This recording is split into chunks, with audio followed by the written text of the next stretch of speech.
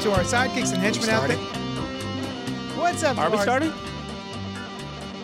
What's up to our sidekicks and henchmen out there in the Geek Nation? You're listening. This the beginning? Hi, guys. JD, just tell us when we're starting. Okay. And go. All right. What's up to our sidekicks and henchmen out there in the Geek Nation? You're listening to Gutter Talk. Go. No. Gutter Talk. Thunder. Thunder Round. I'm Johnny Destructo. With me this week is none of y'all motherfuckers. Get the hell out of my store, which is at 4327 Main Street, Philadelphia, PA. Johnny Destructo's Hero Complex. With us this week, Noel Hey, guys. and Brandon. Hi. Holla at your boy. This is Len, a.k.a. The Bat Tribble.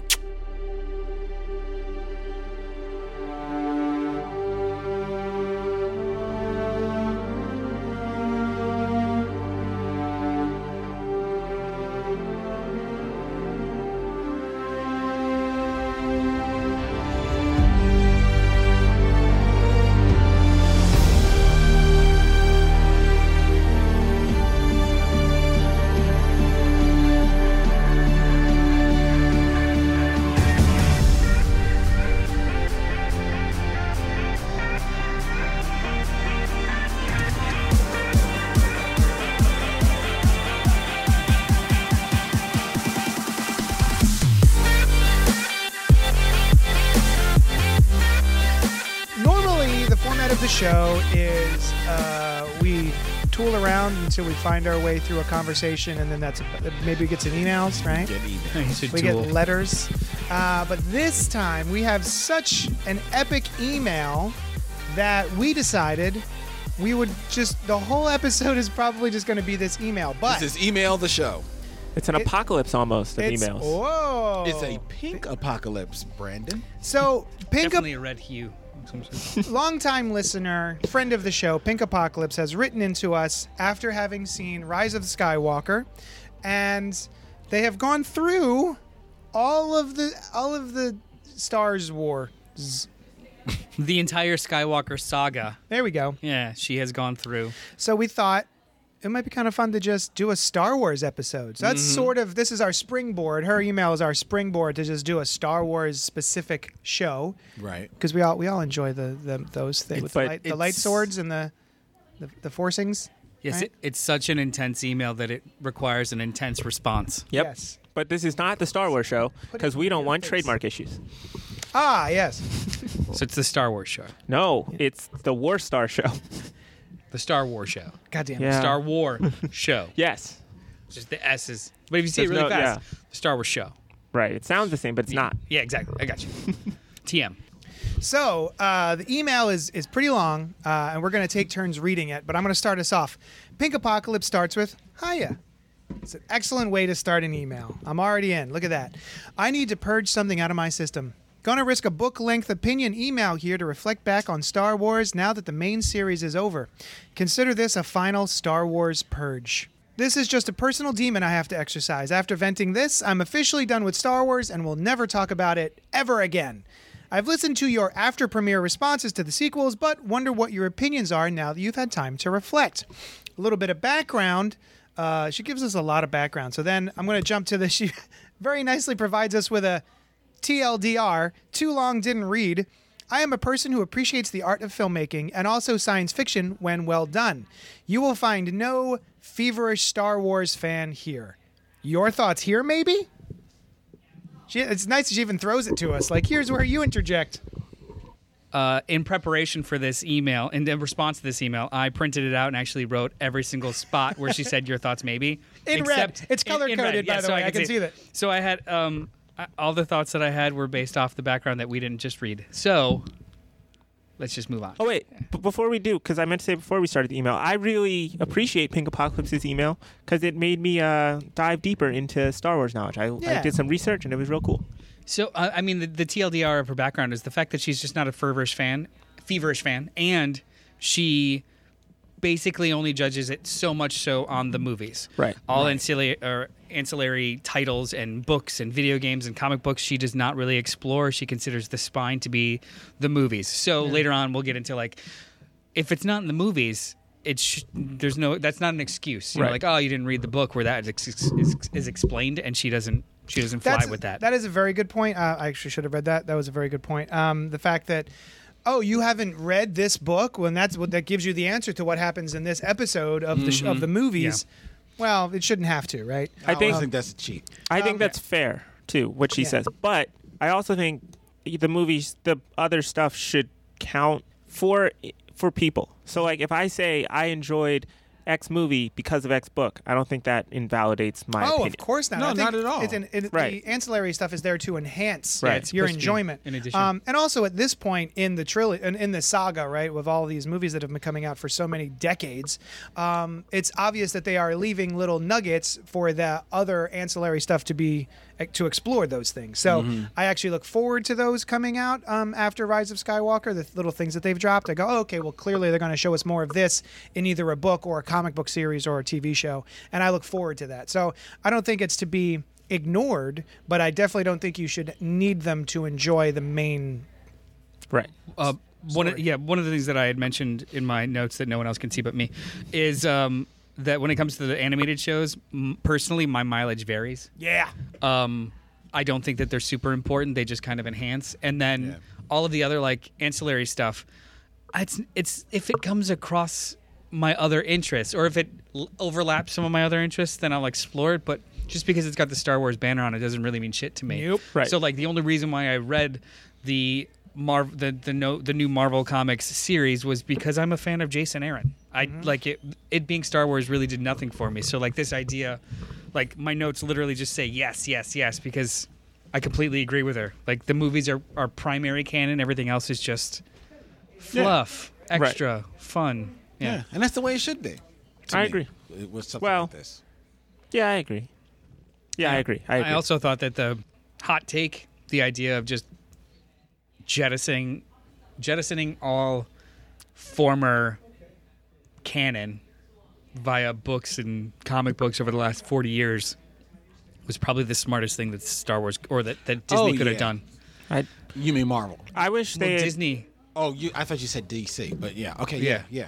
I wish they had just could have done both, but if not, then Well, I mean, yeah. they did do both in so much as all that stuff is still available. It's True. just not in. It's not considered canon. I just wish air they could have at quotes least canon. given them something to like finish it, What was because like done something where like it could have had a wrap up. Because Yeah, but there was there really one thing to wrap up? I mean, at a certain point, like the story was continuing through like certain books, so I wish they had given them like a chance to at least write like a final book that like wrapped up whatever, like any EU characters and stuff like that. Oh, I see what you said. Well, I understand why they didn't, but I don't.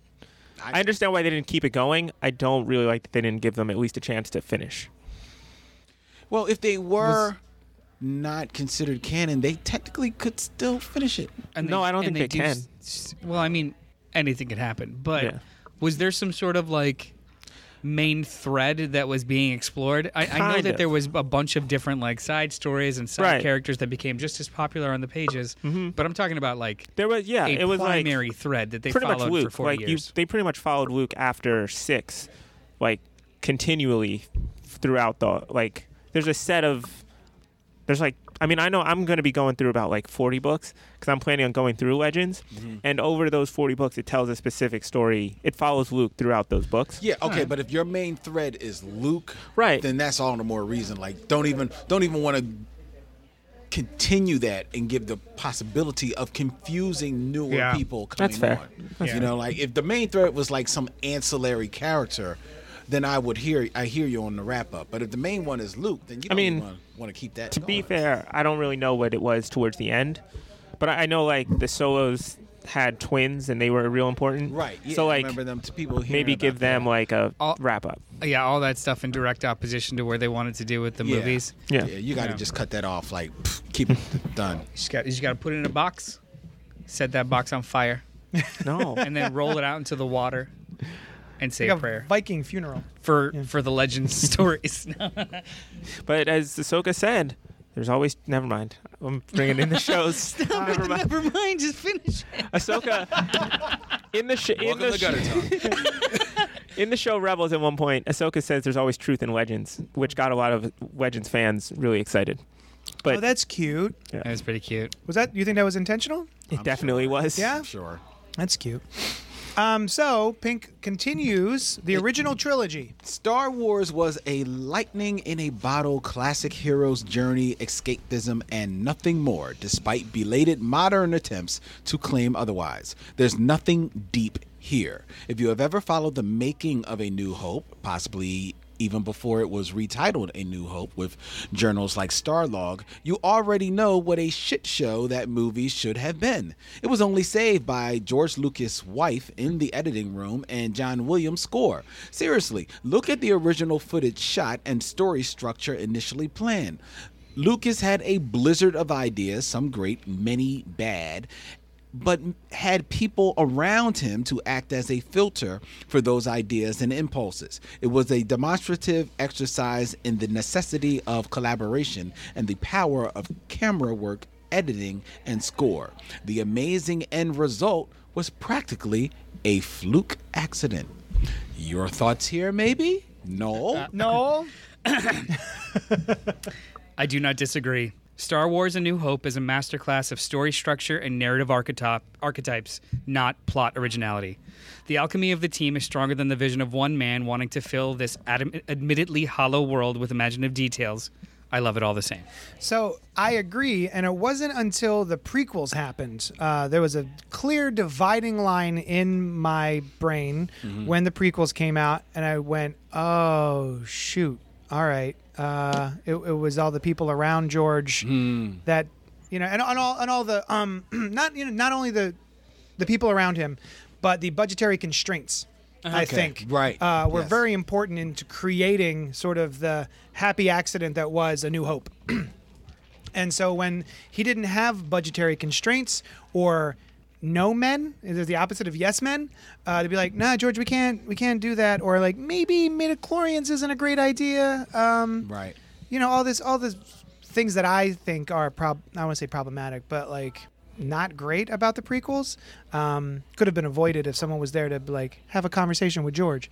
So it was very clear that leaving him untethered was not a great way to go. I love it. Everybody loves A New Hope, but I love it for what it actually is intended to be. Just a piece of escapism, a reminder of, if you're an older person, of the sci-fi from your youth, especially if you love like the old like Buck Rogers and Flash Gordon shows. It basically is a reminder of that type of stuff, jazzed up with the technology of that day. And that was it. Like, honestly, it was very cool that there was, The Empire Strikes Back and Return of the Jedi and all of that. But if Star Wars had existed all into itself, it still would have been great, because it was just this boom, this pocket thing, very slight story, actually, when you think about it, and you really race your mind and think about actually what happens in the movie. It's not a whole lot. It's good. It's like a whole lot of bit back and forth, So it is what it is, and it is the happy accident. And if you look over George Lucas's actual film career as a writer and director, you can see how much of an accident it really was. Not only that, but they took his original script for Star Wars and made a comic book miniseries out of it. They took his exact script and then put it out. And it was very clear that was a mess. Yes. I read the first issue and then I couldn't even bother to move forward with it. As interesting as I thought it might be, Right. I was wrong. Yeah, I mean, I would say I always have felt that George Lucas is a good world builder, but not necessarily a good storyteller. Yeah. And I think that's evident. I mean, personally, that's why the EU is so important to me, because I honestly don't love any of the movies that much. And New Hope is pretty low on my list, in fact. But yeah, I like the world of Star Wars, and I think I like when other people play in it, but I've never really liked George Lucas's story that much. Yeah. He's only been involved with like 3 of them. Well, no. 3.5. Well, but he was still the overarching vision behind the 6, right? I mean, yeah. Yeah, sure. I mean, he only really like the middle three are the ones that are exclusively him, right? The prequel trilogy are the only ones that are exclusively him. Other than that, it was just It was a large bunch of- concepts and other writers filling it out. Right. Yeah, and then he wasn't involved at all for the most recent. Yeah. Next, we have the Return of the Jedi. Oh, What? Empire. Empire Strikes Oh, Back. sorry, I scrolled down a little bit too far. Next, we have Empire Strikes Back. Brandon? Okay. God damn it. I didn't really mean to do that, honestly. It just kind of came out.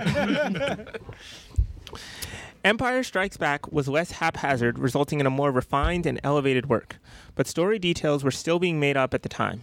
There was no grand narrative being strictly adhered to, despite weird modern revisionist history claims being made on the internet.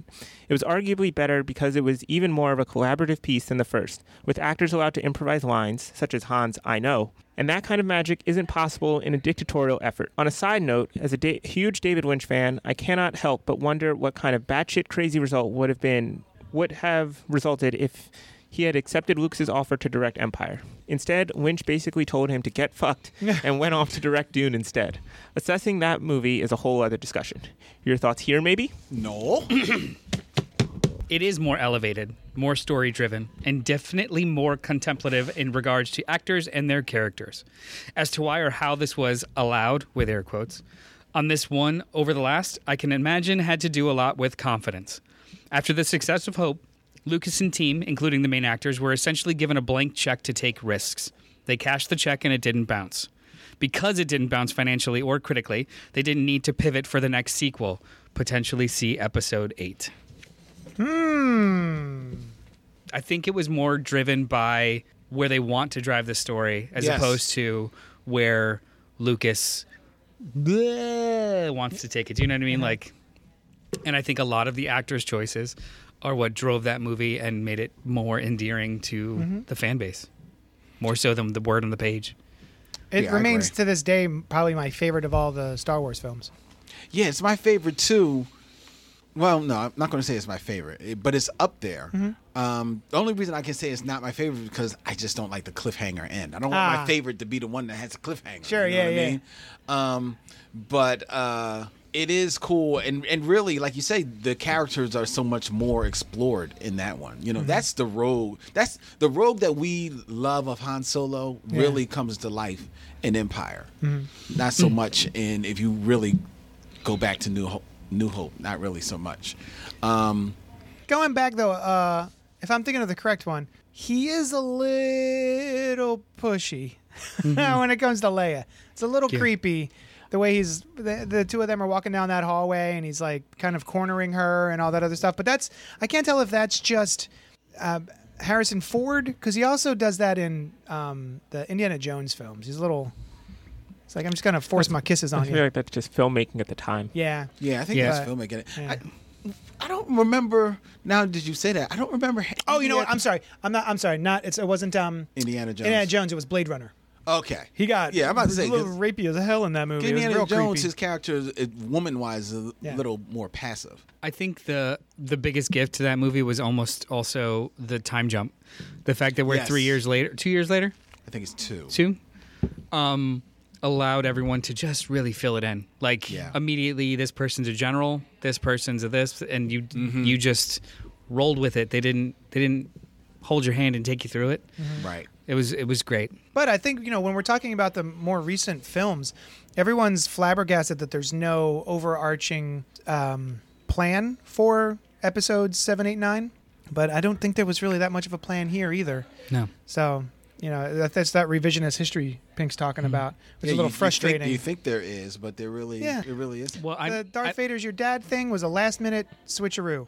I don't necessarily think that's an argument against having a plan, though. Oh no, not at all.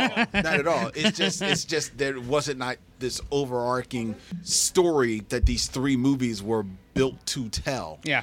That I think- people want to say. I think the difference, though, is I would assume that when making it, he at least had ideas about the next one. I'm not saying he knew anything, but I assume he had some, at least like rough sketches, which I think the sequel trilogy didn't have, and I feel like that hurt it. You know what?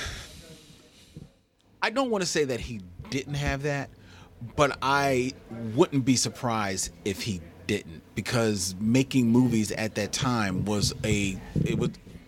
you didn't make movies thinking that you were going to do a sequel at that time. You weren't thinking that you were building a universe at that time. And also, he did have to jump through some hoops just to get the first Star Wars made. So it was very much a gamble. So Yeah. he may have loosely had ideas, but I don't think anything written down. I really doubt it. Well, he I forget where I read this or heard it, but when they were in production of the original, he commissioned a writer to do the novelization, but then also do a draft of a sequel, a potential sequel. Okay. And the idea was to make the sequel much smaller in scale in case it's a flop. Oh. So I forget what it was, something Edge or Razors or That sounds familiar. Oh, that does sound good. Familiar. something Razor or Razor's Edge that's Something like another that. movie. But either way, like he did always have that idea of like, I'm going to create this world and we're just going to keep telling stories. But the logistics of this person's connected to this person's connected to this person.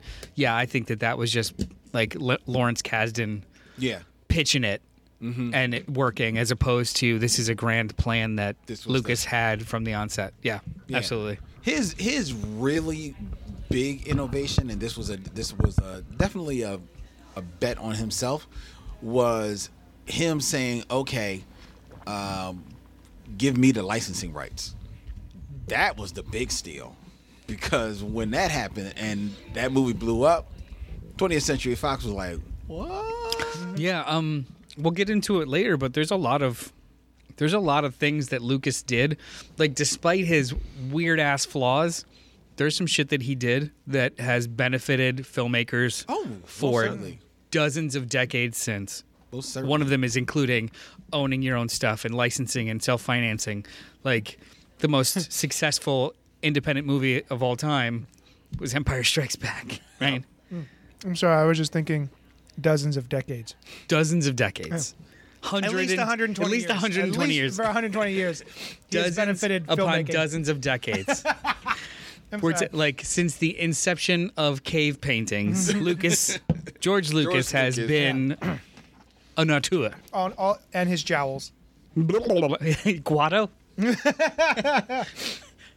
Return of the Jedi was a mixed bag at best, JD. The nostalgia goggles people have for it astounds me. The Ewoks were not well received by the quickly aging male nerds. The new, bigger Death Star provoked eye rolls, and the narrative structure is not well done. The movie is essentially making up reasons for Han and Leia to exist once the barge heist concludes. The end result is a film with a curious opening, the rescue, compelling middle, the training, and strong ending, the redemption, but not gelled together. Everything around and between those acts just cracks apart from the strain of nakedly making things up, such as the sibling connection and trying to pretend that was the plan from the start. In contrast to earlier work, Lucas and company had clearly run out of original ideas, but they managed to piece together a not great, but good enough finale. Your thoughts here, maybe? Noel? Return of the Jedi is not a masterpiece and is clouded by my personal nostalgia. It is the first movie I saw in the theater and was the most rewatched in my youth. In hindsight, its flaws are apparent, but still manages to stick the landing for me due to my adoration for and charm of the main cast, as well as the goodwill from Empire.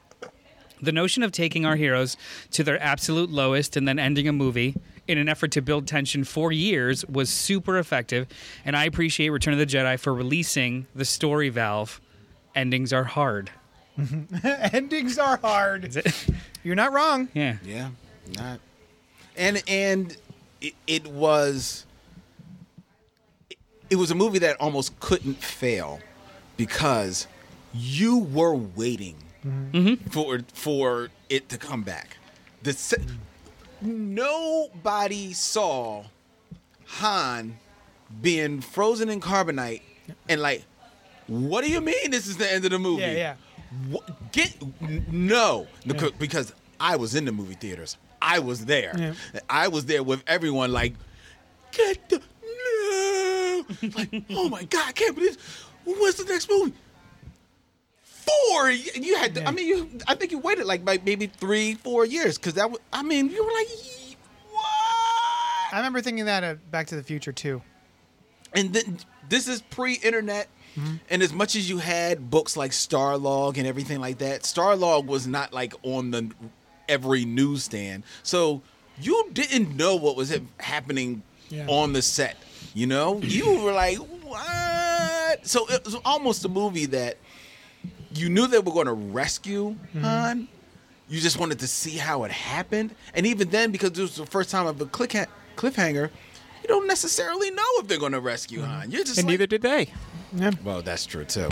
Because they didn't know if he was coming back, right? Because Yeah. Harrison Ford was like, "Get me off this crazy thing." He was movie to movie. Yeah. Yeah. Well, Harrison. He's. He's a rogue. God damn it!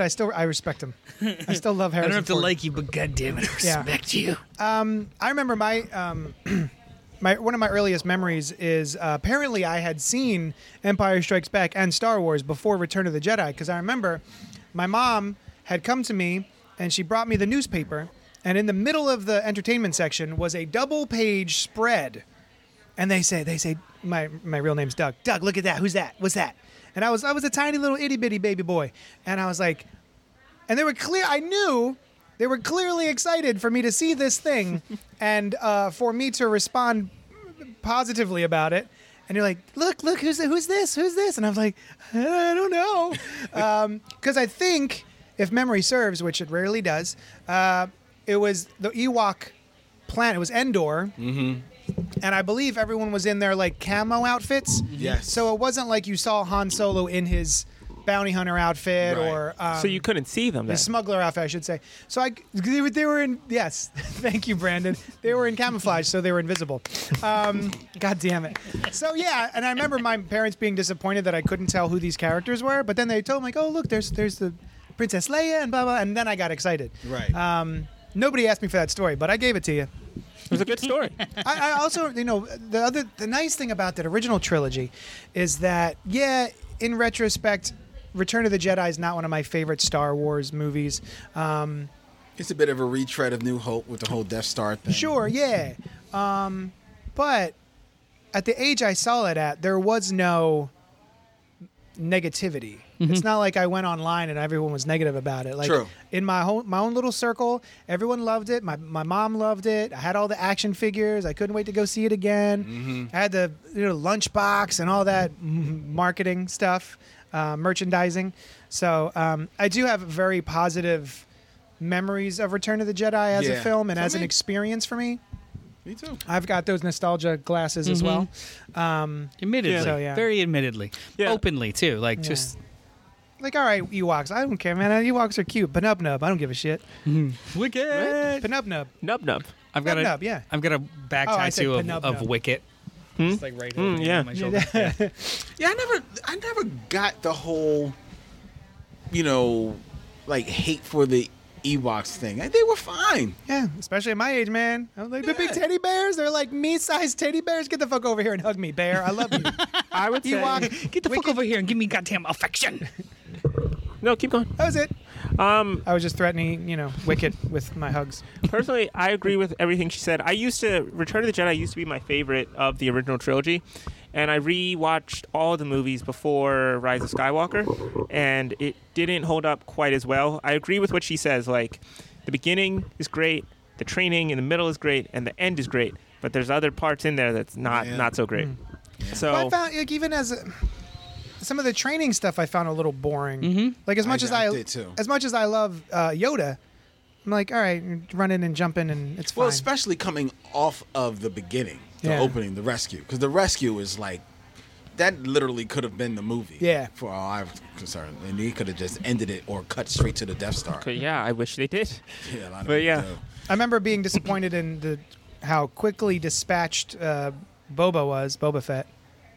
I mean, at the moment, I didn't know he was anything didn't other than know. an action figure. Even though he did kind of like, Actually, he wasn't anything other than an action looked- He was an figure. action figure, and I thought he was the coolest and he did look cool. for no reason other than it looks cool. He did look cool. Yeah. What I, of all the, reimagining that George Lucas has done to the original trilogy by going back in there and putting all the extra special effects, I do think that Return of the Jedi has the most egregious. Definitely, yeah. Is that the One. dancing, singing Yep. woman? No, that's not even who I'm thinking about. Oh. The one I'm thinking about is at the end where he plugs in Hayden Hayden Christensen. Christensen Yeah. as the as Young Annie? Anakin. Yeah. I disagree. As that being the most egregious change There's worse things. in the special editions. For me, it was Luke screaming while falling down in Empire make any Strikes sense. Back. So in Empire Strikes Back, the original, that's right. he chooses to kill himself or fall down the cavern instead of join the dark side, which is an honest choice, good choice. And in the original, he does not make a sound. It's just like a determined and accepted, I'm out. This is your piece. But in the special edition, they add a. That's right. That's right. I'm like, So why would you do that bad. to your hero? But I give you that, and I raise you. Han should have still shot first.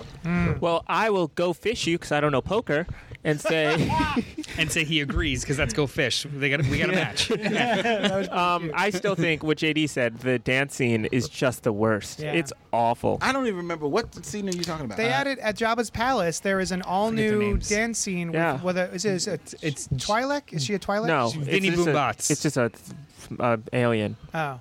Oh, that's With the right. big- Like, with the kind of like mouthy yeah. thing. Oh yeah, the boop boop boop. Yeah. Yeah. Oh yeah, that is kind of. The anteater mouth. It's a At whole least it's- dance sequence. At least it's its own like Alien. standalone sequence as opposed to them like awkwardly animating Jabba around old footage. Oh, that was rough too. yeah, like Yeah. that stuff where they inserted things was almost more egregious than adding like, hey, there's a dewback in the background. Yeah. Yeah. Cool. Yeah, right. Yeah.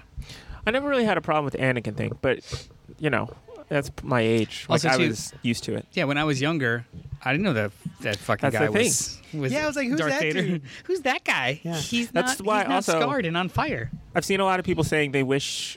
Spoilers, by the way, for Rise of Skywalker. Everyone dies. People were saying they wish we had seen the Force Ghost in that movie. And the way I see it, no one was going to be happy because if you show Anakin, you're going to get people saying the same thing they said about Return of the Jedi. It should be the old one, even though he's dead. So how are you going to do that? And if it's the young one, they'll say that. If it's the old one, people are going to be like, that's disrespectful. I think it should Blah, be blah, blah. Jake Lloyd now. Yeah, that's what it should be. Jake Lloyd should be all of the Force Ghosts. Yes, every Force Ghost played by Jake Lloyd, Yeah. present day. Exactly. So, yeah. Next. Next, we have the prequels. They are a disastrous mess. Full stop. It's the result of an ego unrestrained with no one around him acting as a filter for his own ideas and impulses. The narrative structures has no coherence. There is virtually no substantive characterization. There is no clear protagonist. It attempts to juggle four desperate stories and tones at once during the finale of the Phantom Menace. It tries to rebound from the criticism by piling on heaps of fan service in Attack of the Clones, lightsabers and Fett clones and Yoda leaps. Oh my. It then staggers across the finish line with Far Too Little, Far Too Late in Revenge of the Sith, another narrative and total mess. All three had an extreme overuse of CGI and a lack of real camera work. All three movies are literally shot soap opera style with A camera B camera switching and almost never leaving a blue screen set. Anyone attempting to claim there is anything worthwhile about any of these is speaking from a purely subjective, feverish Star Wars fan position. As an art and craft, these movies are objectively garbage with the techniques quote-unquote not utilized. Perhaps worst of all, for me on a personal level, Yoda as an action hero utterly destroys the philosophical point of his character in Empire. Noel? Your thoughts? Yes. A positive spin, however, being that the technology developed due to Lucas' untethered ramblings about trade negotiations, slavery on sandy planets, and the importance of having higher ground have served the vision of artists for an entire generation. The proliferation of digital filmmaking was made possible in large part to Lucas' prequel trilogy, and that is a solid price to pay. Also, we got Ewan McGregor as Obi-Wan, which I still like, and even if it was unused, love. Am I crazy when it comes to Obi-Wan? Everyone loves Ewan McGregor as Obi-Wan Kenobi. He does not sound to my ears like Alec Guinness. Well, he's not. Alec Guinness was about a good 30, 40 years older. No, but I mean just the way he speaks. Like I remember I was reading about it because I was so excited about it. I remember I think I probably had tears in my eyes the first time we had the big swell of music when episode 1 happened. And I was reading up about it before it was even coming, and he was working so hard on his accent and the way he talks and how he was like really studying Alec Guinness.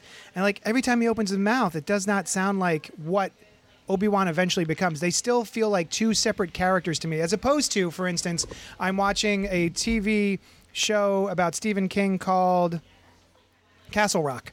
And in season 2, there is an actress playing young Kathy Bates' character from Misery, and she has her down. It feels like they just just made her younger. And so I never felt like Obi-Wan was the same character as in the original trilogy. What do you guys think? I've been dying to ask this question. I feel like I'm the only one. I think his voice is similar enough, and I can see, like, hearing Alex Guinness in my ear and hearing Ewan McGregor in that movie, I can hear him trying to affect something that sounds approximate. So you can hear him trying. But it didn't. I wasn't distracted at all. Yeah, I wasn't distracted. Master, you were right about one thing, Master. I thought his characterization was good, and so I don't really care if the voice sounds the same as long as he's acting the same as he does when he's older. I like Obi-Wan, and I like Ewan's Obi-Wan. It feels desperate than anything that comes after. I think towards the third movie too, he was very he was incredibly less concerned with sounding like Alec Guinness. Yeah. The first one was very like tempered and like yes, like he's got that weird the monster. But in the third one, it's just not a Scottish brogue. He's just trying. He just doesn't. Yeah, he's trying to get over it. He's like, oh god, higher ground. It's time for 3. Yeah, shit. I can't. I've tried, man. When I remember every time that the new Star Wars movie comes out, me and my friends, we sit down and we're like, all right, we're gonna watch all the ones up until this point, just because it's fun and shits and giggles. And I think we were doing episodes 1, 2, and 3. We're doing one a week. The first 3 weeks, or I guess the second 3 weeks, 3 longest weeks of my life, we fell asleep every single time. We're like, all right, here we go. This is gonna be it. We're gonna enjoy it this time. Every time I fall asleep. I really, really would like to see the Topher Grace. Oh yeah. Whatever cut of like he took all 3 of the prequels, made one movie out of it, and that's what I feel the best you're gonna get. Yeah, well, we had this conversation before. I think you could literally get away with introducing the kid to the Jedi, immediately Duel of the Fates, and then like 2 scenes in Attack of the Clones, and the last 45 minutes of, and that's your movie. Yeah. That's as much plot that you can maybe squeeze out of those almost 9 hours of film. Yeah. I disagree. I mean, I personally, I don't think the first 2 are good at all, and I don't think 3 is really that great either. But I like 3. I think the first 2 are awful. I think 3 is okay. Which part are you disagreeing with? Yeah, I think you just agree. Well, I'm not done. Okay. But I still, the part where Pink says that Revenge of the Sith specifically is a narrative and tonal mess, I definitely disagree with. I think that's the best narrative of the 3. And also where she says that as an art and craft, movies are objectively garbage. That's not true. Yeah. Art is subjective. But personally, I think that, especially Revenge of the Sith, I think like I said, it tells a good story, and I think all 3 of them, I think, tell an interesting story. It's just buried in a lot of badness. Yeah, to be fair, it is not a tonal mess. It's a terrible tone, but it's That's not. fair. It doesn't like go peaks and valleys and tries to like. Well, actually, wait, no, I take that back. It is a tonal mess because you got like fart and shit jokes, and then slavery in the same scene Which one? in episode 1. No, Poodoo, and then like a fucking But thing she's farting, and all this. specifically talking about Revenge of the Sith. Revenge of the Sith, though. Oh, that one is a more That one I think has a more consistent narrative and tells a I see, yeah. concise story. I can't watch Not Fair. a great one. those movies because I swear I feel like I'm watching a video game. It's I this cannot- does not hold up. No. The CG. I appreciate, like you said, what his introduction to digital camera work and all that type of stuff, and I appreciate that it kind of like really got its leg up because of what he was doing. Because to be fair, there were other people doing it. Not with that kind of backing at Well, all. no, that's what I'm saying. He So forced he's the he one forced theaters to purchase Right. digital Yeah, projectors certain and stuff. cameras Yeah. for his film. So yeah, so he's the one that really made it, as prominent as it is. So good on him.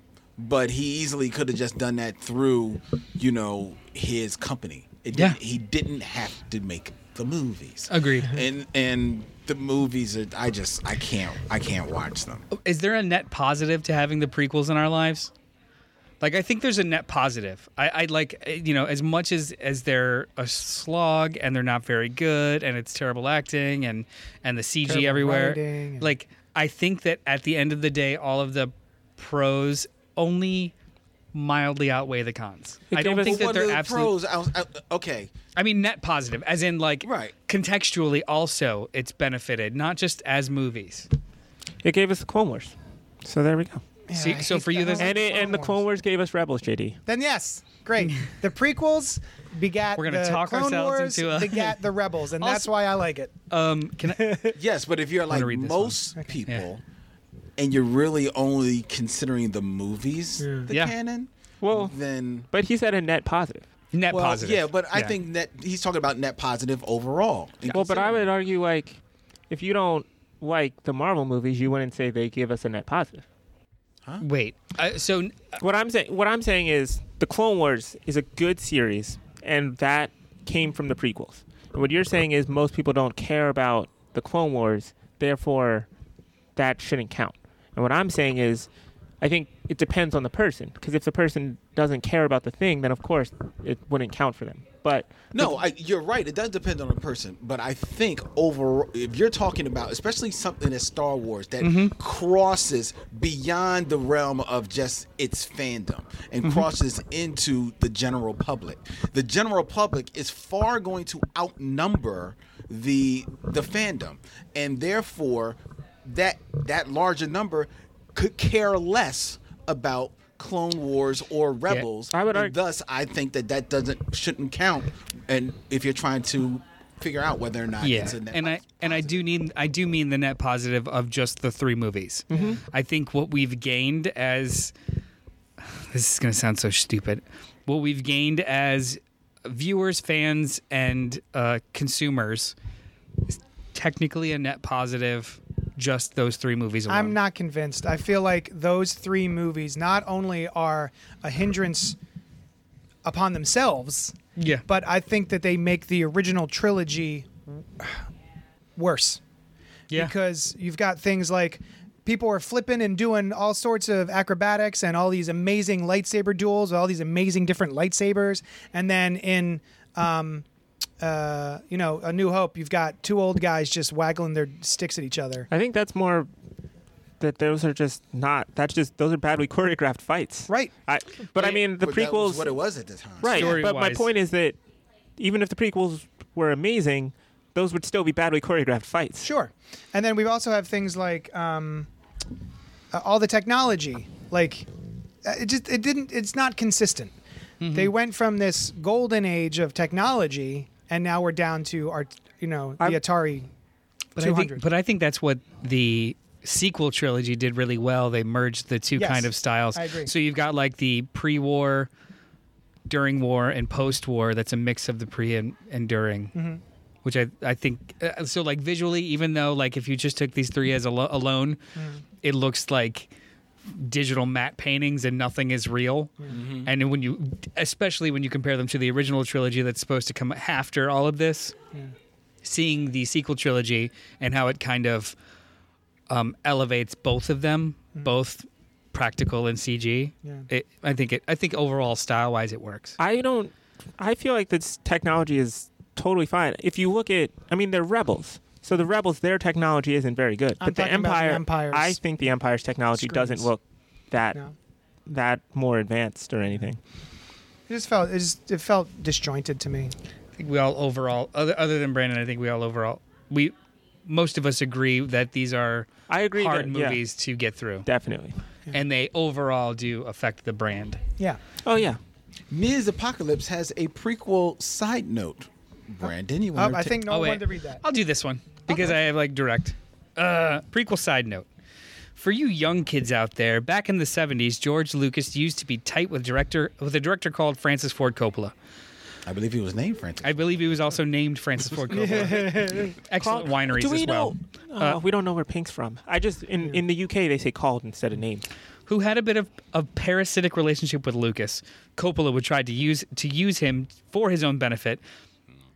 The making of Apocalypse Now, the formation of Zoetrope Studios is an amazing story, or a fascinating story.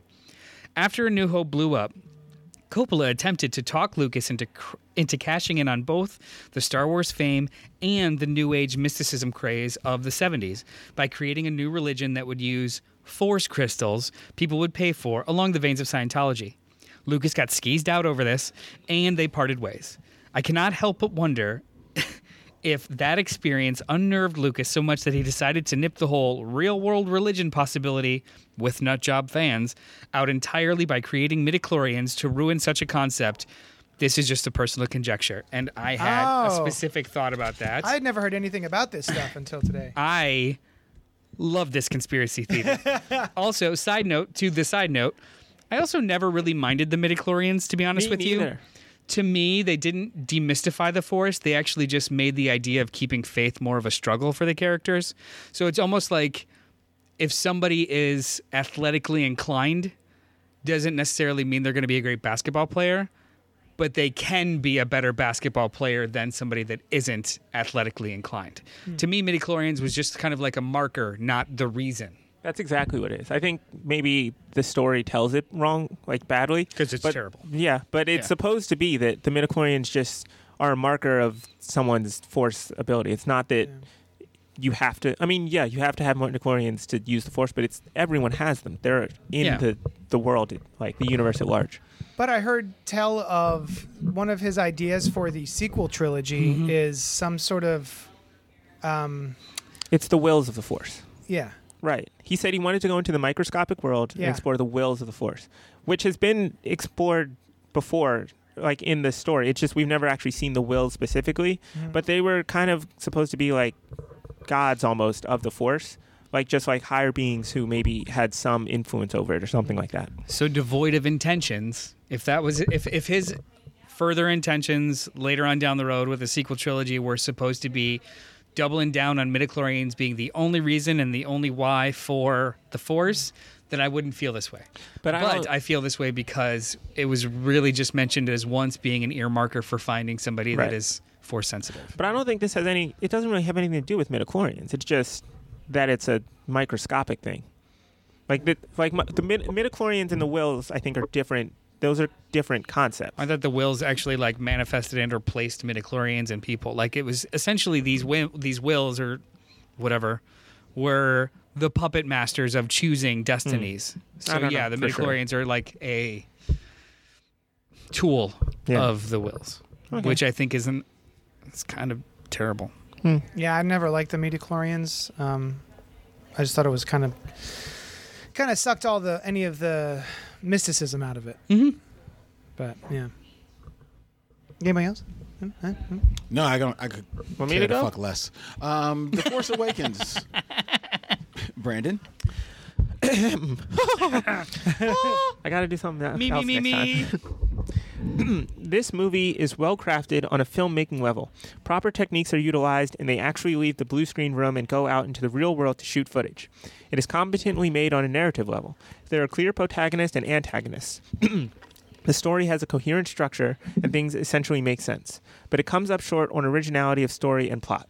The reason why there is still a conflict is never explained. Starkiller Base is a tired return back to the well, and Abrams' mystery box bullshit is on full display, with a refusal to fully inform the viewer about anything. It resurrects the premise of Star Wars, but doesn't offer anything original. I'm acutely aware of the culture war out there as a woman and as a feminist. Reactions were boo, a Mary Sue, to yay, girl power. My reaction was neither. I'm looking for something truly new. Flipping the protagonist's gender and opening up diversity isn't enough. Your thoughts here, maybe. Fair. I enjoyed The Force Awakens, but much like Return of the Jedi, I enjoy it wildly on the charm and effectiveness of the actors.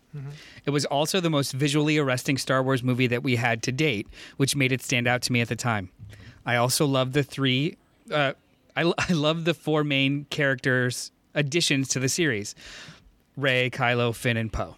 So to me, it was more of a positive experience in the theater, despite its Return of the Jedi style flaws. I was super into this movie when it first came out, despite being ridiculously aware of how derivative it was of A New Hope. Right. As I was there, even as the movie was unfolding, I was like, okay, well, there's that from New Hope. There's this from A New Hope. I don't care. This is fun. I was Right, having so right, much fun. And really, when it comes down to a film experience, so much of my takeaway relies heavily on whether or not I'm just having fun. Like, yeah, there are problems with it. There are things I would do different. But as Noel said, and we've said before, the main characters of this new sequel trilogy are so charming, which I didn't get any of in the prequels at all. Nobody in those movies were charming or funny or even all that interesting. And so I had given up on Star Wars because of those prequels. And just to be excited about a Star Wars movie felt invigorating. I had a smile on my face. I was like nudging the person next to me like, oh, this is cool. This is fun. Everyone in here is having a good time. You can feel that they're having a good time. And I love Rey. I love Finn. I love Poe. And I love the sort of vulnerable masculinity that Poe and Finn have together. There's this whole thing where I guess they wanted, what's his name? Oscar Isaac. Oscar Isaac wanted them to actually be like lovers and everything. I don't care either way if they are, but it was the first time I had seen that sort of vulnerable masculinity of two men hugging and like cheering each other on, even though it's a little quick. Like their connection happens very quickly. But it's just I saw stuff up there on the screen that I hadn't seen and I wasn't expecting to see. So I love Force Awakens despite it being a remake. It's definitely, like you said, it's a remake of A New Hope. Star Wars. I hate calling it A New Hope. But I enjoyed it as well. I actually thought it was very bold for them to start the first Star Wars in however long, and to focus that beginning on a stormtrooper. I thought that was kind of actually bold storytelling for them, you know. And I really enjoyed Finn, which is what makes it so egregious what happens along the way in the trilogy to that character.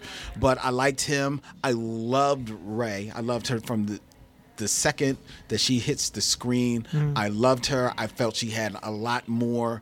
Well, all of the characters are just more fleshed out than any of the characters in the original trilogy even. Yeah. As much as you grew to love them, you're introduced to them. You're made to love them because you're told to love them in the movie, as opposed to these people. They kind of like grow on you. They felt more fleshed out. The action scenes, I still say the scene with in the Millennium Falcon, the first them chasing the Millennium Falcon is just Over Jakku? Yes. Yeah. Oh my God, it's such a And the way the camera follows it and you're right behind them and it's so fucking amazing, man. So yeah, it was derivative, but knowing that this was the first one out the box, I'm like, okay, this is, he's getting his Star Wars Jones on, J.J. Abrams. I'll give him that. So I was in. There were some things that I didn't like. I didn't feel were fully earned. To this day, still don't think that Han Solo's death scene is well done at all. Oh, I love that. That's my favorite part of the entire movie. Oh, it gets me every time. Well, yes.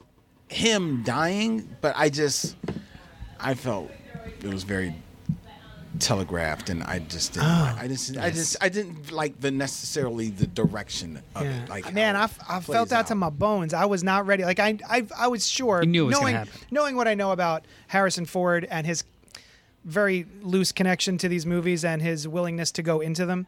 I knew that he was probably going to die because it's always just a matter of time. And so I went in going, well, he's probably not going to make it. I still felt it. I was like, I walked out. I said, I was not ready. I was not ready to say goodbye to Han Solo. It was the two actors.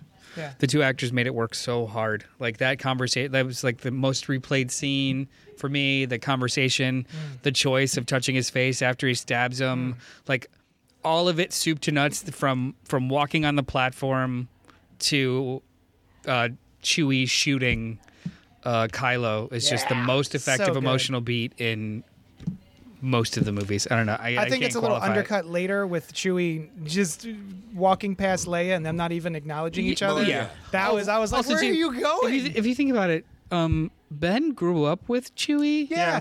Uncle So it's like Chewie. Uncle Chewie just shot me. But also, Or- Uncle Chewie didn't kill me. Yeah. I've seen a lot of people say maybe that's why he didn't kill him, is because it's his 'Cause practically his it's nephew. My nephew, Yeah. yeah. And also, we didn't even really bring up Adam Driver. To me, when I heard Adam yeah. Driver was going to be in this movie, I was like, oh, that dickbag from Girls. I don't know. He's creepy, weird. I don't know if he is so good. He's one of the best He carries, parts in of my this- opinion, he carries the trilogy. Yeah, well, I think it's him and Ray and their duality and how they shared screen time. I think, to me, I really enjoy watching them together. But Adam Driver is a powerhouse actor in these movies. This was my introduction to him as an Yeah. actor, even though I knew of him from other things. But yeah, he's no joke. He's a Yeah. real deal. Yeah. I think he is the MVP of these movies. For sure. Right. Yeah. Yeah, no doubt. She continues, The Last Jedi. This movie is profoundly frustrating, well crafted on a filmmaking level with one serious issue. Well crafted on a narrative level with one serious issue. Well crafted characterizations with one serious issue. The filmmaking issue is the Canto Bite scene. It's fine on its own, but as included, it derails the pacing of the movie in a way that the film just doesn't recover from. The narrative issue is related to the Canto Bite scene, but extends to the film as a whole. The characters end the film essentially where they started. No one has progressed in any meaningful way. Snoke was a non-entity as developed, so exiting him doesn't fundamentally change anything. Rey only vaguely becomes stronger. Kylo remains conflicted. The number of rebels is reduced, highlighted in an end scene that should be somber and apocalyptic but comes off as weirdly joyful. The characterization issue is with Rose. The love crash at the end makes no sense. She saves his life at the projected expense of everyone else's lives, and there's no realistic way he could have survived within that beam as portrayed. Nor could she reach him in time. Nor would they survive that crash. It's just a frustrating scene forced into existence for the sake of an emotional moment outside the plausible bounds of reality as constructed. Finn reached the laser and slamming into it for a catastrophic explosion that would have taken out most of the First Order troops would have been a powerful moment. I had tears in my eyes believing that was about to happen. But if that was the outcome, it's arguably the same old trope of the black character dying in service of the white characters. So, I don't know what the best way to handle it would have been. As it is, I was left confused and vaguely frustrated, if not annoyed. Your thoughts here, maybe? Noel? I got thoughts. The purpose of Canto Bite was to show just how indifferent and apathetic the rest of the galaxy, explicitly the ruling class, was to the plight of this Star War, including but not limited to the profiteers of war and the benefits of its cyclical nature, as evidenced in the DJ character. Finn and Poe's constant failure, derived from the not stepping back and listening, is an important point. As for Finn's fate, I found the potential and uncertainty of it thrilling, only to be resolved in a very serialized storytelling kind of way, Yes. which is truly Star Wars. My biggest problem is the Rose kiss. And that I think is just pacing within the moment, within that scene. I don't care that she saves him. It doesn't bother. It doesn't bother me that she saves him and that they crash and he runs over. And I even like her line, "This is how we win, by saving those we love, not fighting what we hate." And I thought that was a very powerful and positive message. My problem is She delivers that line, she kisses him, and then just falls asleep. It's, someone hit her snooze button, and then she just went bloop. So it's really just, I can't tell if it's acting or whatever, but they also do a similar thing in Rise of Skywalker, which also makes me laugh. But yeah, I think if you just cut around Canto Bite as a plot and just lift it out of the movie, I'd be much happier. There's a sequence in there with all of the horses running that feels episode 1 silly. Mm-hmm. Like, I'm just waiting for someone to scream poodoo. So I didn't really like that very much. And the fact that the big emotional thing for Rose on that planet is all of these children who are enslaved at this casino, and then she saves the horses, whatever they are, right? And then considers it a job well done. Like, What? you're flying away and there's literal children, slaves right there, but you saved a couple of horses. So added a little bit of issue with that. Now, that being said, as much as I don't like the strange affectation that DJ puts on, Guillermo Oh no, Benicio del Toro, that kind of weird, not really a stutter. It's a stutter, yeah. It's not, though. He makes a sound before he speaks. It's not really a stutter would be. He also stutters. Okay, sure. As much as I find that a little annoying, I like his character and I like what he represents in the Star Wars universe, and how even he shows Finn, I believe, like, oh, we've stolen this bad guy's, this war profiteering guy's boat, but he's also making stuff for the good guys too. So Yeah. I kind of like that, and I think the most important thing that The Last Jedi presents is this gray area. Yes. Not everything is black and white, and I thought that was a new sort of look in the Star Wars universe. It expanded the universe. Yeah, and I appreciated that. I thought it took chances. Most of all, I really liked. I thought it dealt with things in a way that made people uncomfortable, but I think were appropriate. I know a lot of people were mad about how Luke acts in this movie, and I thought it was spot on. Like, I didn't like it, right? At first, I was like, oh, this is weird. But then the more I sat in it, the more I thought about it, the more I was like, well, yeah, J.J. Abrams had him hiding on an island where no one could find him. But he's just going to take his lightsaber and be like, yeah, I'm going to go do a lightsaber battle real quick. He was in self-exile for a reason. Right. Yeah. He even says Also- that. He's like, you think I came to an unfindable island for no reason? Also, every single Jedi that we've seen in the entirety of the saga that is over the age of 45 is a grizzled, dejected human or Yes. alien or whatever. Yeah. You know, like they don't Remember, Yoda was in a swamp. they don't age well. Yeah. Like living in war and in constant like battle with yourself does not mean you become a messiah. Now, I do think it sort of retreads Finn's character arc from Completely. from the previous film, where he's like, "Oh, I'm gonna run. We can't beat the. I almost said Empire. Same thing. We can't beat the First Order. First Order. Thank you, guys. But I'm gonna fight anyway. And then in this one, he's like, well, we can't win, so I'm just gonna go save Rey. And then he finally decides to fight. See, I disagree because I think that he does spend the first one, Force Awakens, pretty much, thinking about running, but being pulled back maybe for Rey or for whatever reason. And while at the beginning of The Last Jedi he thinks of running, he is quickly pulled back by Rose, and I think the rest of that movie is really about him accepting and embracing his role as part of the rebellion. And I think he actually even speaks to that, and is the reason why at the end he feels he's ready to give himself into like this. I'm playing my part. Yeah, his lines with Phasma at the end too is embracing being rebel scum. Rebel Right. scum. But and also Which I too liked. the idea that this movie actually takes place a day or two after the end, or like a couple days after the end Not of long after, right? The Force Awakens. So his arc is not solidified in Right. Force Awakens. He literally gets sliced in half almost, and then is in a Right. back to tank. Yeah. He's, if anything, that dalliance with heroism did not serve him well. Right. So the Right. idea of him still being skittish is not something that bothers me at all. Yeah. So Okay. I actually I can see that. I actually liked his arc. I actually thought also part of his embracing it was him you know, say what you will about the whole scheme of getting the code breaker and going to Canto Bight, but I thought him saying, okay, I'm going to take that on. Like, not me and Poe. No, I'm going to go. And if Rose comes, she comes. And we're going to go do that. Was him kind of like embracing his role in this rebellion, whole in this rebellion. Them going to Canto Bight, it opens up the universe, so you see the world of gray that is happening in the Star Wars.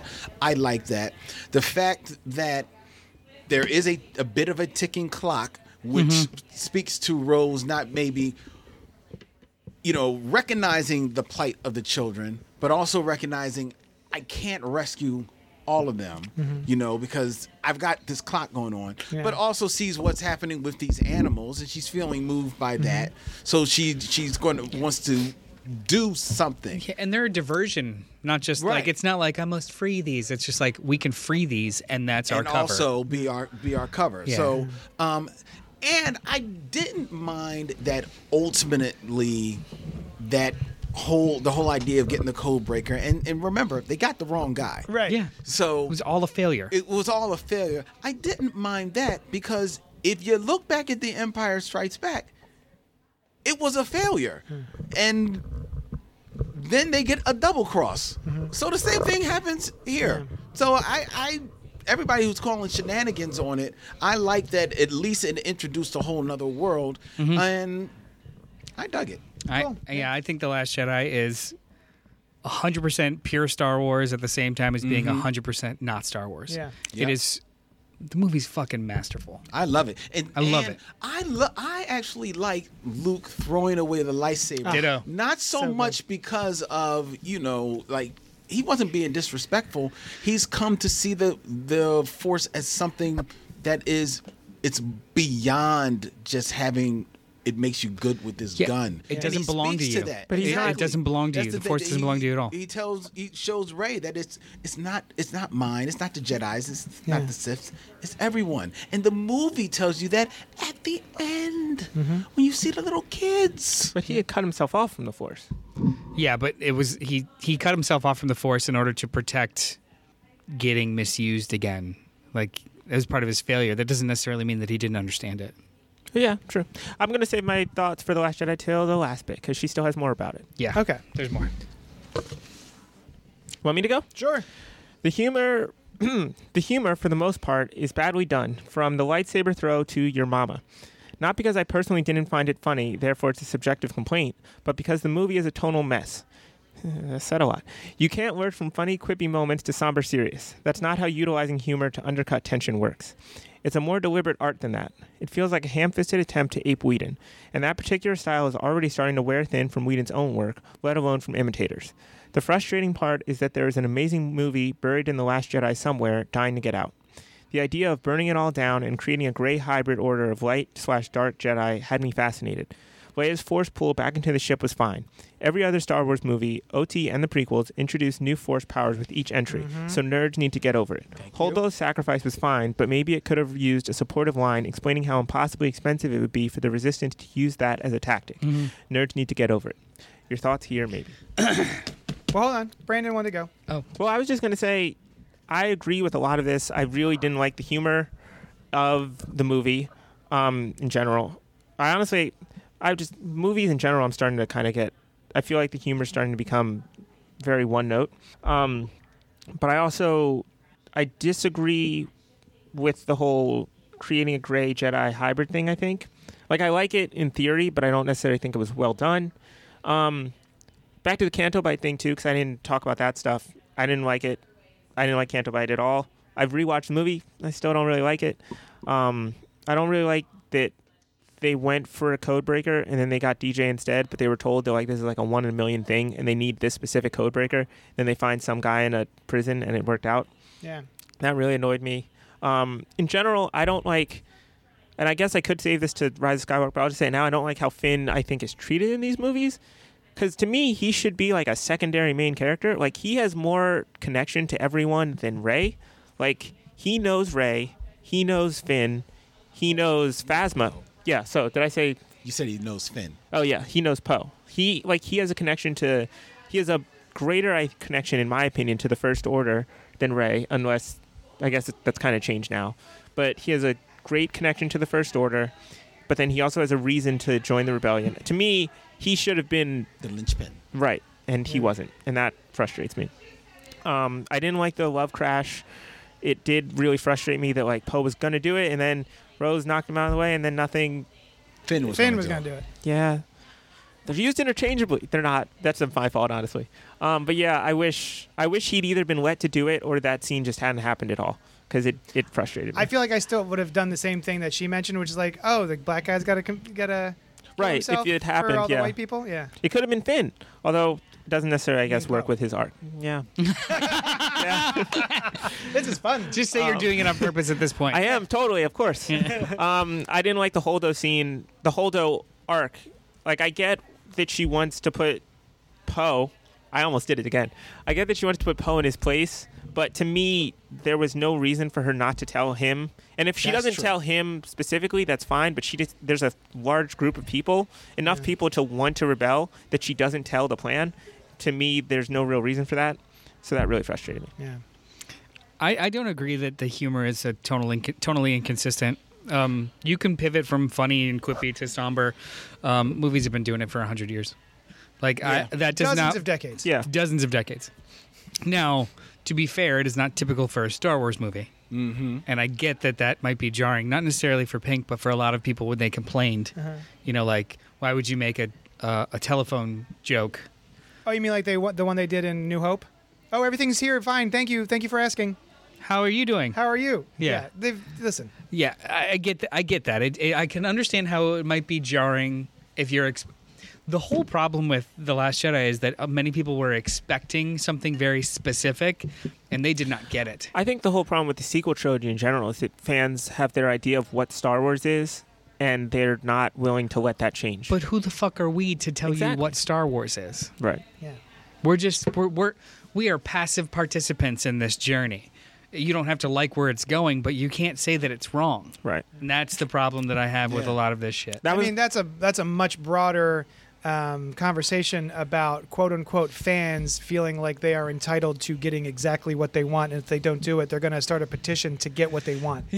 But that was my problem with her comments about the prequels, like about Yoda and like how that doesn't, him having a lightsaber and stuff doesn't fit with the image of him. To me personally, like it does. It's fine. Like I think that's again about like what Star Wars is to you, and everyone is entitled to their version of Star Wars. So I don't. Yeah, and begrudge her for it. in defense, she actually says like, "This is my personal Right. Yeah. problem with what they did with Yoda." But I mean, that kind of like humor shift is if you've seen any of Rian Johnson's other movies, Yeah. it's very much his style, which I love. And I loved seeing it influenced in a Star Wars movie. In a Star Wars, I think this movie is the best one. The more and more I get Yeah. away from it, this is my favorite Star Wars. I don't think it's the best one, but it is at the top. I was. You know, maybe I should amend that. I don't think it may not be my favorite on any given day, but I actually think it's the best one. Oh, okay. Yeah. Yeah. I was talking to JD about this earlier. I think it is a good movie, but I still don't think it is a good. I don't think it fits well into a trilogy. I think it does a lot to derail the story in a lot of ways, Yeah. like the overarching story. And I think a lot of the problems that arise in The Rise of Skywalker, I didn't mean to do that, but I think those problems are partly because this movie kind of leaves J.J. Abrams in a bind. And he Oh, I tried can't to wait get to out. talk about that because Yeah, I disagree with that I don't think it is entirely. doing I think it's the other way around. I think him trying to negate the things that happen in this movie put him in a bind. Right. But we can talk about that. Rise of Skywalker. She continues. It's fine on a technical level. I don't agree with complaints that it moves too fast with editing, but it's a cobbled together narrative Frankenstein's monster that manages to successfully lurch across the finish line in a way that exceeds Revenge of the Sith, but falls short of Return of the Jedi, itself a cobbled-together work, but with a more coherent narrative. Rise of Skywalker completely falls apart under the scrutiny of reality construction, but that's typical of Abrams and the reason why he destroyed Star Trek. He crafts cool scenes and visuals with little, if any, regard to the logic supporting them. He obviously tries to undo tone mistakes made by The Last Jedi, but unnecessarily throws away Rose from 10 minutes in Last Jedi to 1 minute in Skywalker, as well as the only compelling idea in The Last Jedi, starting over with no light or dark in total control. The final confrontation isn't explained well enough and relies too heavily on you just accepting it with vague depictions and assertions. Nerds bitching about Palpatine not simply shutting off his Force lightning to keep from killing himself clearly missed the obvious depiction that he can't. He kept casting it all the way down that chute in Return of the Jedi. That's a good point. Having said that, Sparkles. the moment he shot the Force lightning into the sky and started blowing up all the ships pulled me right out of the movie. It was too far over the top for me and too much to accept. Chewie getting a medal was weird meta-level fan service that pulled me out of the movie as well. Noel, your thoughts? Huh?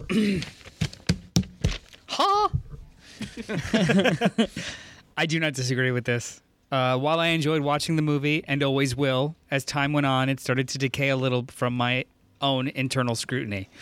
It does not hold up completely when pressed on very simple questions, some of which you note, like Chewie getting the medal, but also the nature of the dyad, what the hell it is and why, seemingly haphazard insertion of Palpatine and his quote-unquote plans, and all the way down to why a stranger in the desert comes out of nowhere to ask you your surname. Good. For the second time in a movie. Yeah. Cynically, it all feels like it's for me and not in service of the story, me being the fan, which, in my opinion, was an unoriginal, was in an original and exciting place post The Last Jedi. For the first time in my life, I saw a Star Wars movie that was genuinely unsure as to how it would be wrapped up. Then, that excited uncertainty was more or less homogenized by a safe return to favorite tropes and characters. Ultimately, I feel a way that regardless of how much fun I felt in the moment. So ultimately I feel a way about this, regardless of how much fun I had in the moment. So like it doesn't, the further and further I get away from it, the more that it tarnishes. Even though that first recording we did less than an hour after watching it, I loved. Yeah. But I remember, it's fallen away. Yeah, when we did that, I remember I was a little iffy on it, but I actually, after we got this email and we decided to do this, I rewatched it on Friday. I went to the theater and saw the movie, and I did not like it, I think. I still liked the beginning, but towards the end, I found myself like shaking my head a lot and just like wanting to get out of there, honestly. Yeah.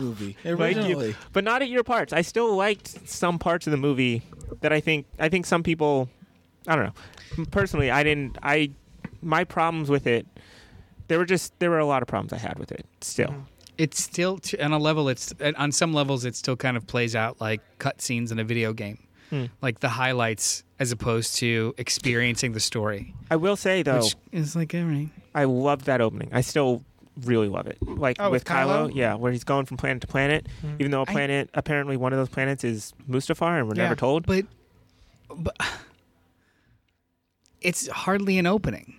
It's a vignette of like stuff that has no context until it's. Well, I feel like there was context. What are you talking about? They literally say he's going and he's seeking out Palpatine, and then he finds the Wayfinder, and then he finds his way to Palpatine, and it's like essentially it's like cutscenes of a better story. Yeah, like, I don't understand how that works. I don't know what that means. So instead of like. I didn't miss anything out of that. No. I know. You get it on paper. It makes perfect sense what he's doing and that he's doing it. However, the way that it's executed is not telling me a tale. It's literally just kind of like showing me quick scenes to kind of get me there because they have no.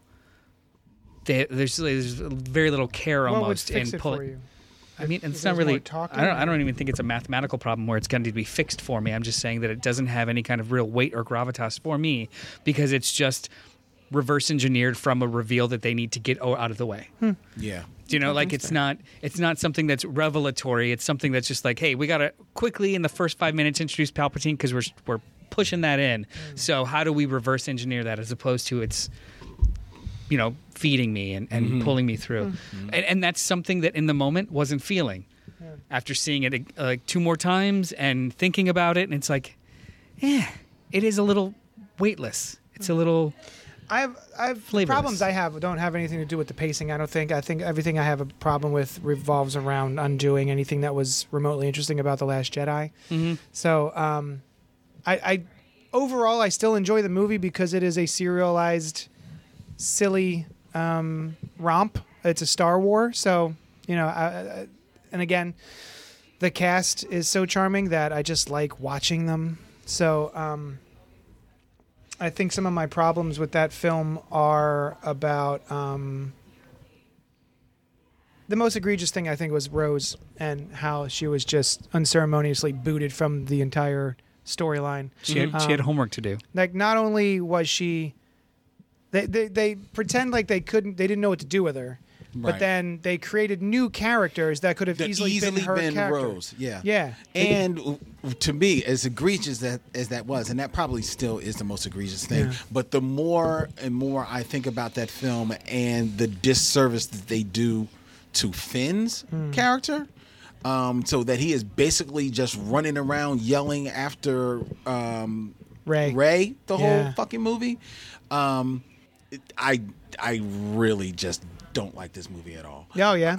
I have solidly landed on I do not like this movie. And one of the things I thought about in rewatching all of them, the writing is on the wall right from the beginning of the film. Every single solitary film that starts with, you know, it was a long time ago in a galaxy far, far away, blah, Star Wars, and then you see the scroll, chapter, and then there's the title, and that title is always the name of the movie. In this one, it isn't. What? It doesn't say The Rise of Skywalker? Nope. What? In this one, it says The Dead Speak. Well, I think that's the first line, but I don't think it says Rise of there's Skywalker. a title card. I don't think it says Rise of Skywalker. It does. I don't think it says Rise of The Skywalker. first lines. I don't think it says Jesus Rise of Christ, Skywalker. knock it off. The lines that are in the crawl are the Dead Speak, but at the top of that is always the title of the movie. I don't think it does. Okay. We shall soon see. Oh yeah, yeah. I'm We're going pulling to go it see up. that movie right now. No, I'm literally pulling it up.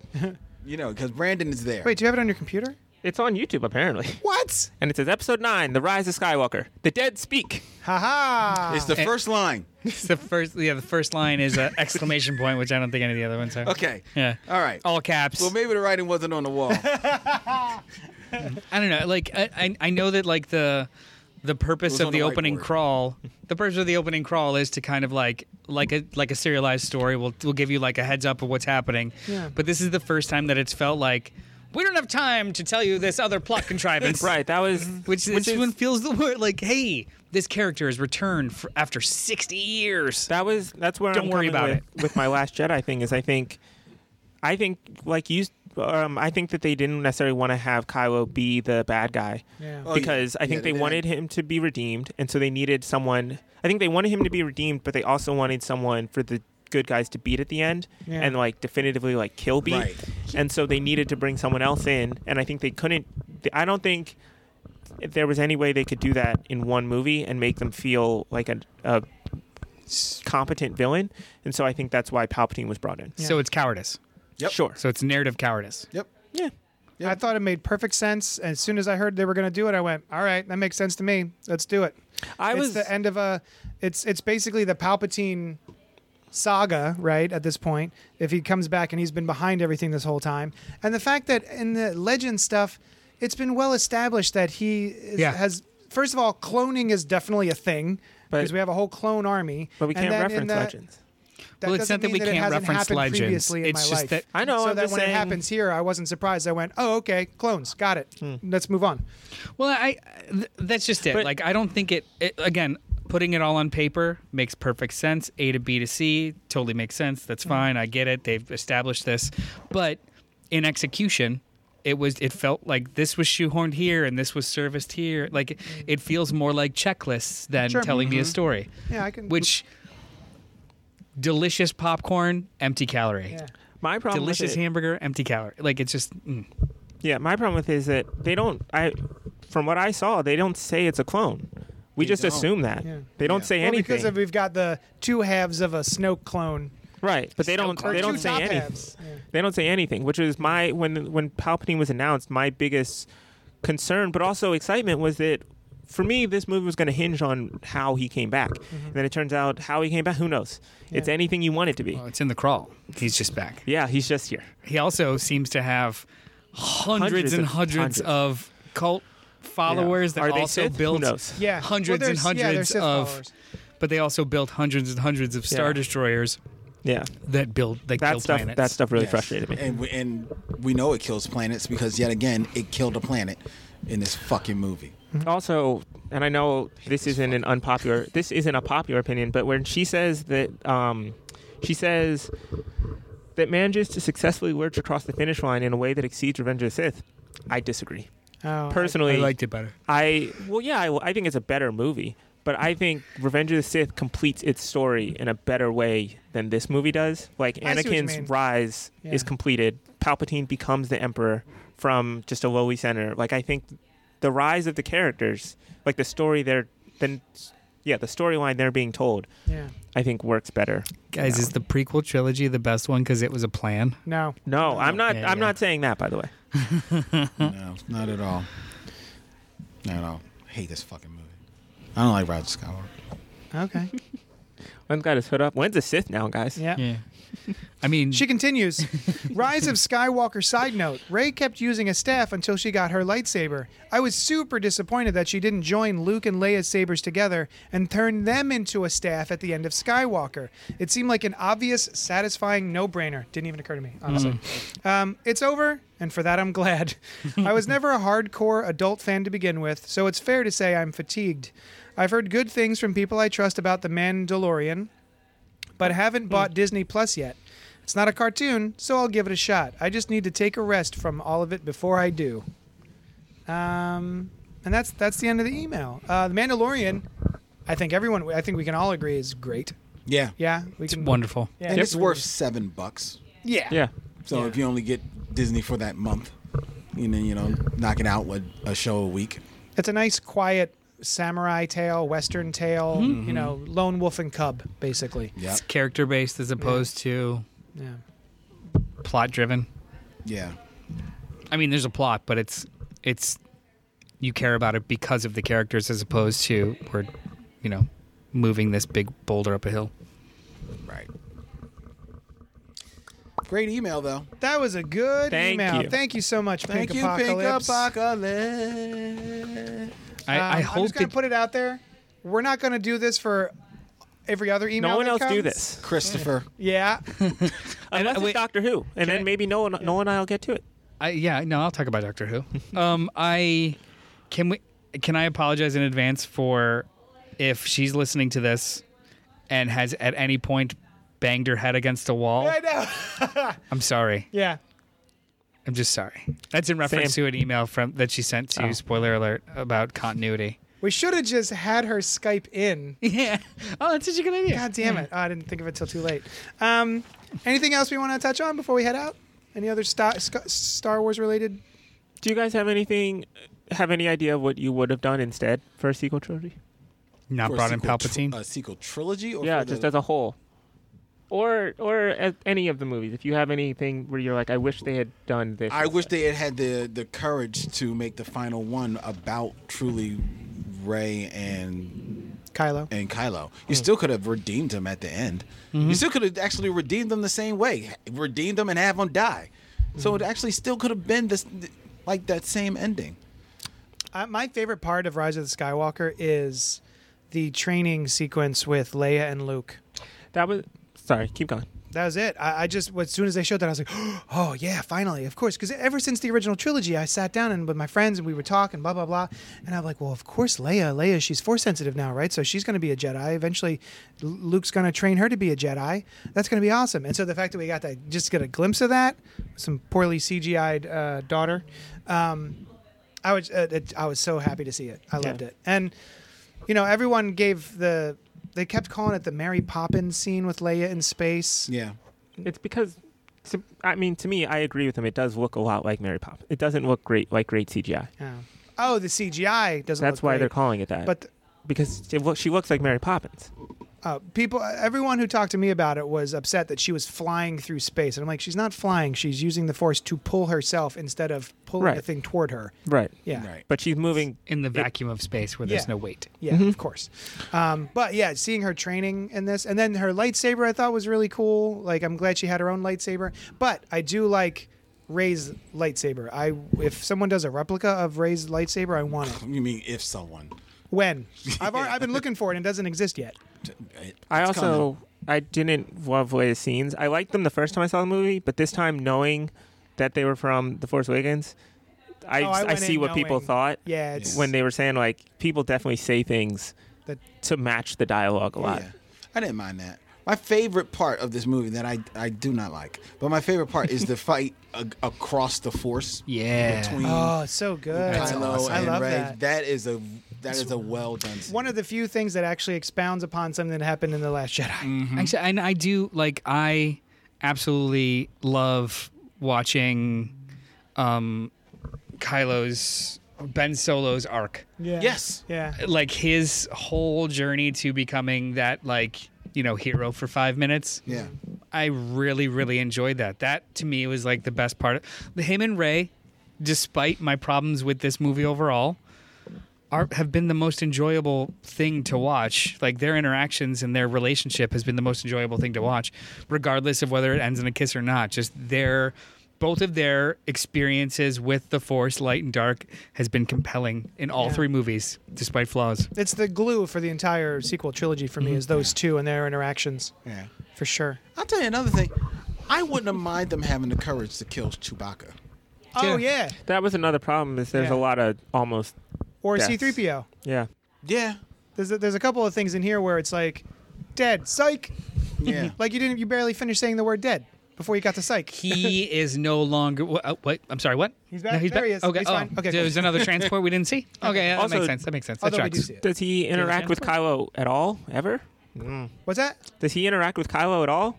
Right, strange. Oh no, they don't give Especially- any thought to what his relationship may be Right. with Kylo. Especially when he's been Like, kidnapped and They're acting like strangers. he's right there, and Yeah. maybe you could have to something with Kylo. To be and fair, deep that's not hurt. even J.J. Abrams. Nobody, neither director, Yeah. neither movie gives any thought. I don't know that anyone gives much thought Well, I to mean, Chewie. in The Last Jedi, they're not on the same planet for the entire movie. Oh, that's true. Yeah. I mean, at the very end, they pick him apart. Ryan Great. Johnson, I can give him a pass. So J.J. Abrams does not care. Why are you so perfect, Ryan Johnson? By the way, everyone go see Knives Out. It's spectacular. That was great. Also, everyone see Marriage Story because Adam Driver's great. Well, yeah, he is great in that. Yeah. Yeah, he's also great in the. And it's a Everything. talkie movie. The Report. The Report. Report. The That's a Report, good one. yeah. I like that too. Very informational, that movie. And he's good in Black Klansman. He's a good Oh, actor, he's great in guys. Black Klansman. I love that movie. That movie made me cry. I think he Well, can act. you guys can email us at blacktribbles@gmail.com. Or coldpopgo@gmail.com. You can help the show out if you want to go to patreon.com/JohnnyDestructo. Throw us a couple bucks. That'd be great. As like Pink Apocalypse does. There you go. Well, thanks, Pink. There you go. And you can also really help the show out as well by going to the podcatcher of your choice and subscribing to Gutter Talk because it's its own feed. Gutter Talk. Check it out and leave us a rating and a review because that helps other people find our show. Heck yeah. Noah, where can the people find you? Weekly, I get to talk about comics with you guys on Spoiler Alert, or you can find me on social media at Mr. Bartocci, MrBartocci. Brandon. I don't got anything. All right. Hugs. Thank you for taking the survey, everyone who did. Yeah. Oh, yeah. Sure.